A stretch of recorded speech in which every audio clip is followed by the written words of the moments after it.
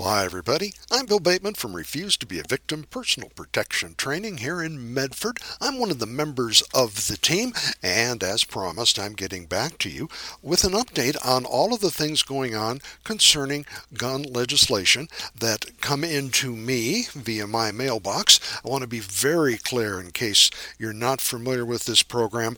Some of this is my opinion. A lot of this is information that has come in from other sources, specifically the Oregon Firearms Federation, the NRA, and legislative representatives. I'm not presenting this work as my own. I would never do that.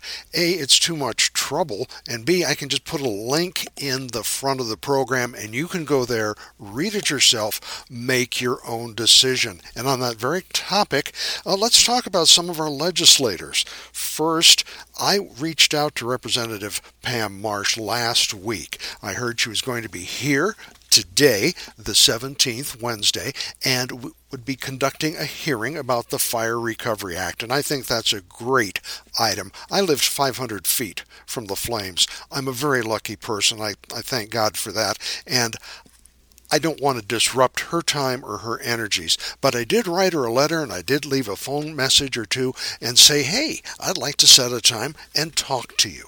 Sit down and be the voice of reason about guns and gun control legislation, gun management, gun suppression legislation that we're seeing coming out of Salem. As of today, and it's 2:30 on Wednesday the 17th, I have not heard a word of any sort from Representative Marsh's office. I'm sad about that because I have a great deal of respect for her and have enjoyed the meetings I have been to in the past, and now I can no longer contribute anymore. I cannot support someone who does not listen to me, because that's how government works. This is a temp job, boys and girls. Government workers, representatives, senators, dog catchers, mayors, city council are a temp job. And if they're not doing a good job, they need to be replaced. That's a whole nother rant. I did also get a lovely letter from State Senator Kim Thatcher, and she has such a plethora of information.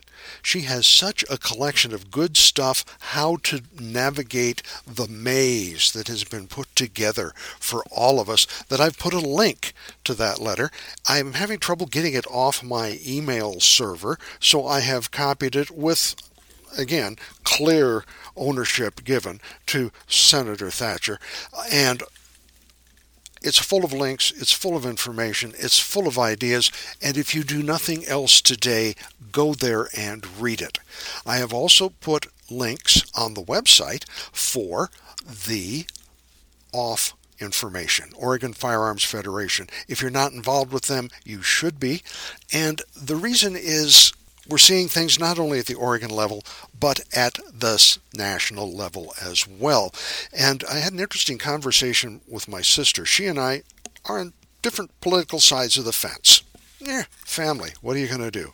She pointed out to me that the gun lobby, the anti-gun lobby, is to the Democrats as the MAGA lobby, or base, if you will, is to the Republicans. I'm not here to judge. I'm not here to tell you which is good, which is bad. I am here to say this was a real slap in the face to me, because politicians are just that. They are politicians. They're not here for you or for me. They're here for the people going to get them reelected. I'm very concerned what I'm seeing in Oregon about the process. The fact hearings are being closed. It's being made difficult to get to. And this took place before COVID. I'm really tired of hearing COVID as the culprit for everything. I work at Southern Oregon University, and we get along just fine with Zoom and with email. Yes, it's better to be in person, and yes, I just can't wait until we can put all that behind us, but that's not the point. The point is there are 21 million new gun owners. Think of that number, 21 million new gun owners. And we're seeing both at the national and state level efforts to make you a criminal, to make it impossible, to make it unsafe for you to obtain a firearm lawfully and to protect yourself and protect your family at a time when political unrest is rampant. Yes, it comes from both sides. Yes, it comes from all over. And I'm not here to point fingers because who the hell's listening? Let's be realistic. Ladies and gentlemen, I request you check these links out. One thing I think could be very, very good for all of us is to come out of our silos. Each of us, and I include myself, believe me, I'm never going to sit here in this seat and preach at you and say, you should this, you should that. I'm saying we need to come out of our silos.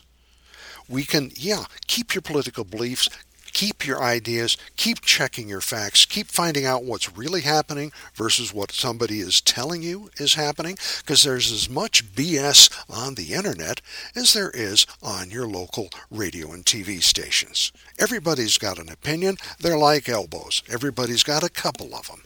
Don't let fear, don't let anger, don't let distrust cripple you when it comes time to defending your rights, your right to bear arms, the right to, and I want to stress this, intelligent, responsible ownership of firearms. Intelligent, responsible ownership of firearms. That's what we're about. And I don't care what kind of hat you're going to wear, what it says on your t-shirt. I do care about if you're getting on the phone in an appropriate, responsible manner, because there's enough fear out there. There are enough people who are afraid of this, they're afraid of that when somebody calls up and starts screaming and yell at you and say, boy, we're going to come get you, no. It's perfectly all right to call up a representative and say, boy, so-and-so, I'm really disappointed. I feel you've let me down. I'm not going to be contributing anymore. I'm changing my political affiliation, and you can sure as heck bet I won't be voting for you. So there's a lot of things we need to do.